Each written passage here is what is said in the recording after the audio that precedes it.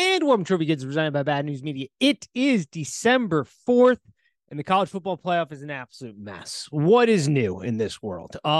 We have absolute chaos and anarchy in the college football playoff system, which is not surprising in the slightest.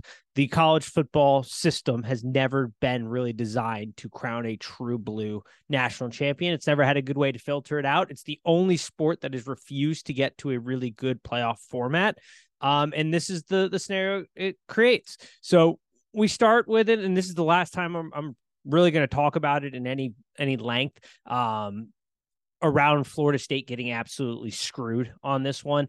I think a lot of things can be true at once. I think we can say that Florida State absolutely got screwed and that they deserve to be in, and they deserve a chance to compete for a national championship because they went 13-0. They won their conference. They went out and they scheduled tough out-of-conference opponents. They won all those games. They did everything right. They have a bona fide defense, legit offensive weapons, a lot of NFL talent on that roster. Simply their quarterback got hurt, and it wouldn't be the first time that a starting quarterback got hurt and a team got into the playoff and made some noise.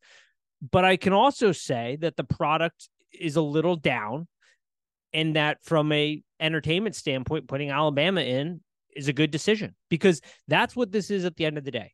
At the end of the day, the college football playoff, that's constructed with the 4 teams, is a TV product. It was designed to boost ratings, to boost revenue, and to present a television entertainment product for college football while also crowning a national champion. That's it. It's an inherently horrible system. Like the college football playoff, 4-team playoff, is an inherently stupid, dumb system. And I've talked about this since the moment we started the 4-team playoff. I mean, just think about it. The most powerful people in all of college athletics got together and they looked around the room and they said, hey, there's 5 of us. Let's create a party where only 4 get invited. Like they inherently screwed one of themselves, because there was always a scenario where you could have 5 deserving Power 5 champs and one gets left out. Like in theory, all 5 could go undefeated. All 5 could win a champion, like have a champion that's undefeated, and somebody's going to get left out. That was the system they designed. It was stupid. It was a slightly better iteration of the BCS era, which had computers deciding who the best 2 teams were, and then they played, which was a slightly better variation than the newspapers essentially deciding who is the national champion. Like, it's just a bad system. Luckily, this is the last year we have to deal with it. And I feel really bad for Florida State, because you have to feel absolutely gutted for those kids. They showed up at the beginning of this year, and they, from that moment on, before that even, worked their butts off, like absolutely worked their asses off. And they risked a lot to be there. They won all their games. They did everything that was asked of them. They performed really well. They have NFL caliber talent on that roster. They're well coached. They're a disciplined football team. They've got a lot of good attributes around them. And yet they don't get to go compete for a national champion. And who's to say that with a month prep that this team wouldn't be good? They have an elite defense. Like, that defensive line is spectacular. They have corners that play sticky coverage and can get up on you and press you at the line.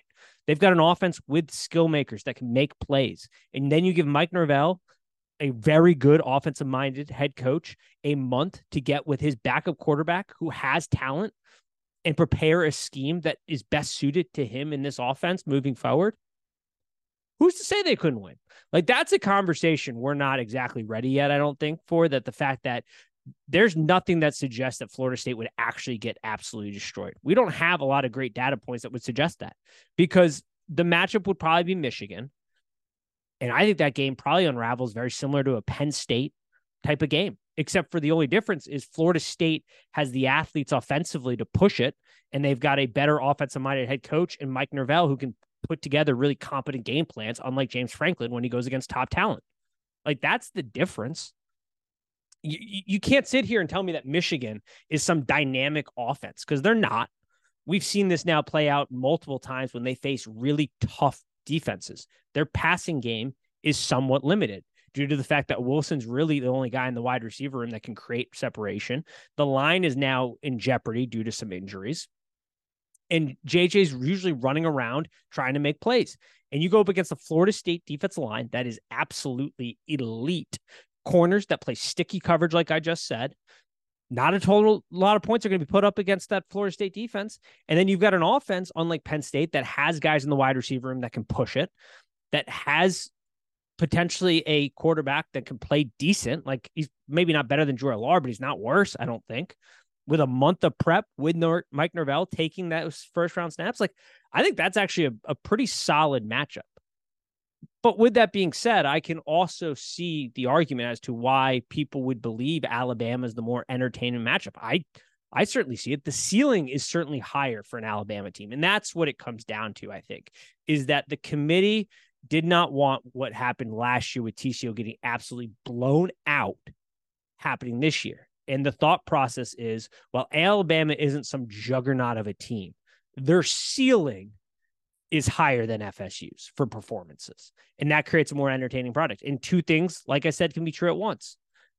That FSU absolutely deserve to be there. It is ridiculous that they're not there. But that also Alabama presents a potential for more entertaining matchups down the line, especially if they win and then have to play Washington or Texas. Like, it's a better viewership product, which is ultimately what this is about. It was about viewership product. It wasn't about finding the four best teams, because if it was, there's no way the committee thinks Florida State in its current iteration is better than Georgia. And like, it wasn't the most deserving teams, because otherwise Florida State would be in. It's just we're going to kind of bend things as we see it fit, because there was no set criteria, which was by design at the start of this entire process. So it's an incredibly flawed process from the start. This is what we get. It's really unfortunate for Florida State, and you have to feel for them. Thankfully, we are moving to a 12-team playoff, because my God, did Boo absolutely screw his conference in the ACC. If they weren't moving to a 12-team playoff next year, and Boo Corrigan, the athletic director for NC State, who's the chairman of the committee, had failed to get Florida State into this playoff, every recruiter in the SEC and Big Ten would be like, yeah, sure, you can go to that ACC school, but they're not respected. They're not making, you could go 13-0, go undefeated, and you're still not getting in, because they're not going to put an SEC team out. They're not going to put a Big Ten team out. Best of luck to you. It's a hell of a recruiting pitch. But we're going to a 12-team playoff, thankfully. I do unfortunately think this may be the death knell for the ACC. Like, it's a dead conference walking. I talked about it on TikTok. What a world where I just say I talked about it on TikTok too. That this is sort of going that way. It's incredibly unfortunate. And I also want to put to bed the idea that, like, power rankings and what Vegas thinks is the end all be all. We're a gambling show. We definitely use power rankings and the Vegas markets, and we pick against the spread every week. And we went about 58% this year. 57, actually, I apologize. 57% this year. Even the best gamblers in the world don't do much better than 60. You're still getting a ton wrong. Like, we see upsets all the time. The vast majority of the world thought Oregon was the better team than Washington. They'd still be power rated better than Washington on a neutral most times. But you know what? Washington won twice. Georgia was power rated and favored, and they lost. We see upsets all the time in sports. The team that is favored or power rated the best, or who we think is perceived the best, does not always win. Upsets happen. It's what makes sports so fun. One of the things that makes it so dynamic and awesome to be a fan of. And it's just a ridiculous argument. It's not a valid argument. It's not a serious argument for this conversation. So those were just some initial thoughts on it. And it just sucks for Florida State. I get their pain, but I also get why Alabama's in. I predicted that Alabama was going to be in. I said it, like, because I know the committee, I know the college football product, and it does feel a little Chicken Little-y, I think, because I'm sitting here looking at the mess that is the college football playoff and looking at the collapse of the Pac-12. And it does feel to me like this is like the first domino in the real death of college football. And it's a little Chicken Little-y for sure. You know, in a couple of years, we'll get used to the new norm, and that will just become the norm to us. But I don't know if it's necessarily going to be better. And it's not that I think NIL is killing the sport, because I don't. And I don't think the expanded playoff is killing the sport. I think that's a betterment. I would have liked 6 to 8 teams. We're getting 12. Okay, It's a little watered down, but so what? Some years it's going to be really fun. Some years at 12 will make a little noise. Some years it'll be really bad, but it will filter out the really bad teams early, and then we'll hopefully get some really good matchups in the semi and finals. It's the conference realignment that is really just going to, I feel like, kill this sport. What makes college football so fun and so unique is the individuality that the Power Five conferences and just conferences in general presented, because that is ultimately the separator, is that you have all these fan bases all over the country that are tied to those schools because they either went to the school or they're part of the local community for the most part. And that shows itself in the university and its sports programs, the flavors of that community. We see it all the time that the conferences play different styles of football. They offer something different in product. It's unique. It's fun. The cultures are vastly different from the ACC to the Big Ten to the ACC to the Big 12 to the Pac-12. Sure, there's some overlap there, but like that is really fun and that is really awesome. And I fear that with conference realignment, we are losing that. And I don't know what that's going to look like in the future. Like I assume that we are going to get to do two big conferences. It's going to become similar to the NFL, and it's going to be like the NFC and AFC. They're going to break up the conferences into smaller regional divisions, and it'll essentially be like having, different conferences, but it won't be the same. And some of the littler schools I fear that used to be in these conferences, the Washington States, the Oregon States, you lose a couple of them, no big deal. You start to lose a bunch of them, and that just sort of erodes at what is unique about college football. And that sucks. Like, I'm not going to be that guy that's like the bowl system. Losing the bowl system is losing the heart of college football. That was lost long ago. Like, we have been so overdue for the expansion of the college football playoff. Like I said, it was inherently dumb from the start. 5 Power 5 conferences, and you had invites for only 4 to the party. Like, it should have been 6 at a minimum, 8 at a maximum to start. All Power 5 champs get in. 1 to 3 at-large bids get in. Boom. Done. See ya. That's it. And if we had it at 8 right now, it'd be 4 at-large bids because we're moving to a Power 4. But maybe we don't even move to a Power 4 if we have an expanded playoff and these TV deals aren't outrageous because the SEC and Big Ten are just ballooning up. Like, it's just, I don't know. My mind's all over the place. But I did, as I thought about it more, think to myself, man, that Florida State-Michigan matchup is not nearly as bad as people are making it out to be. It really isn't. That's not to say that I think Florida State's winning the national championship with tight Rodemaker, because I don't think so. But we've seen crazier things. Like, we just have. And we don't know what that offense would have looked like in week 2 of him being installed because he was concussed for the ACC championship game. And you're on your 3rd-string quarterback who got hurt in that game but still played through it. Like, it's just super unfortunate for Florida State. But enough of that. Let's put that to bed. Let's do a quick little instant thoughts on the college football playoff and the matchups we got. First off, first things first, Texas-Washington. It's the matchup I'm the most excited for. This is an electric matchup, people. The line's at 4.5, over under 64.5. I think that over is going to be moving a lot. This game is going to be played on turf. These are two offenses that are designed to push these two defenses. When you look at that Washington offense, that wide receiver room, good luck guarding it, Texas. Like, that is going to cause a lot of sleepless nights in the Texas football facility, because if there's one weakness of this Texas defense, it is that secondary. Let's not get it twisted. That Texas front 7 is elite. That's an SEC caliber front 7 right there. Like, the guys that Georgia normally has on the defensive line are at Texas and Michigan this year, mostly Texas. Like, they get after it. They have great gap integrity. They do not get pushed around. They win the war in the trenches consistently. They can manufacture pressure at a natural rate. It is beautiful. That battle right there, though, between Washington's offensive line and Texas' defensive line is beautiful, because that's a good offensive line for Washington, folks. You got Michael Penix, who can run around and make some plays. You got the 3 wide receiver trio that is just so good matched up against this secondary. DeBoer's going to have a month to scheme for this. Oh, man. And then you flip it, and you got Stark, an elite play caller in college football, one of the best, who now has a month to try to dissect this Washington defense that has gotten better. It's better than public perception. I'm going to talk about that in more detail when we do the actual college football playoff betting show, and I give out my bets and we go into it more in depth like you're used to. But it is a little bit better. Not great, but it's better.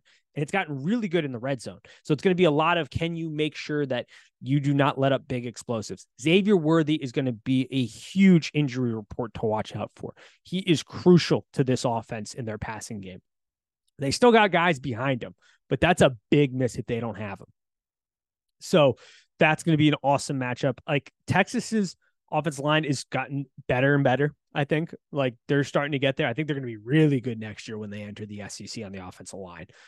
We got a little preview of that in the Alabama game. I still think they're like a year behind. Like, next year, I think the development gap, the jump is going to be really, really big for this unit. But yeah, and Quentin Ewers showing that he can ball. Arch is planning on coming back next year, which is good news for Texas. Like, this is an awesome matchup, folks. I am so excited for this. Then we go down to Bama, Michigan.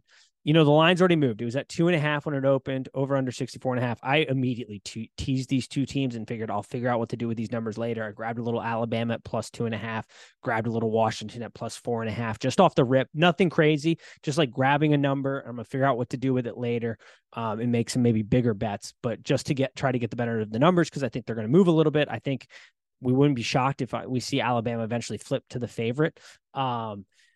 But you saw Michigan's reaction when they learned they're playing Alabama. That's a very natural reaction. I don't think it was so much like, oh shit, we got to play Alabama. I think it was like, oh shoot, we don't get to play FSU, because I think they were psyched to play FSU. And that's another thing that was going to go into that matchup. Like, Michigan could have come into that game way overconfident. And that could have been a real problem for them. They're not going to be overconfident in this one. They got a war on their hands, because I thought the Alabama defense was down this year. Still a good unit. We're nitpicking good teams right now a little bit here, but in that Georgia game, they showed that when they are motivated and they play up to the talent, woof, can't run much on that team. Georgia learned that the hard way. And that's Michigan's bread and butter. Like, they have to get Blake Corum going to get the offense going. And you're down Zanker on the offensive line, and it's a problem. Like, this is, I just mispronounced his name terribly, and now I'm blanking on it. But the offensive line is going to have their hands full here. Somebody in the wide receiver room has to step up. I do wonder if the strategy, and we'll talk about a little bit more, won't be to attack the Alabama linebackers with the tight end group at Michigan, because that is going to be crucial. Zinter, there we go,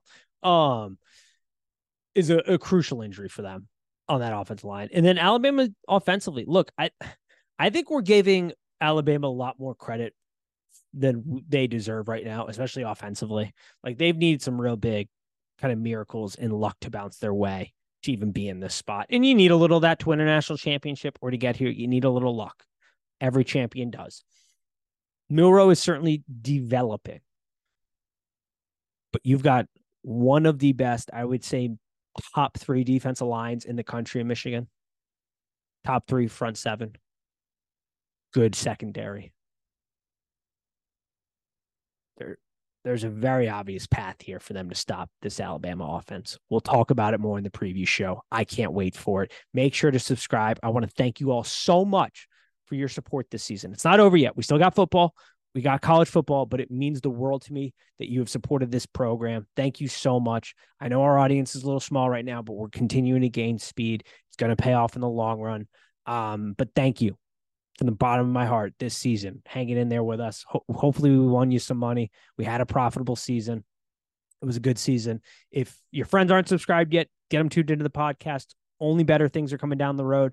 Cannot wait for this. And as always, peace.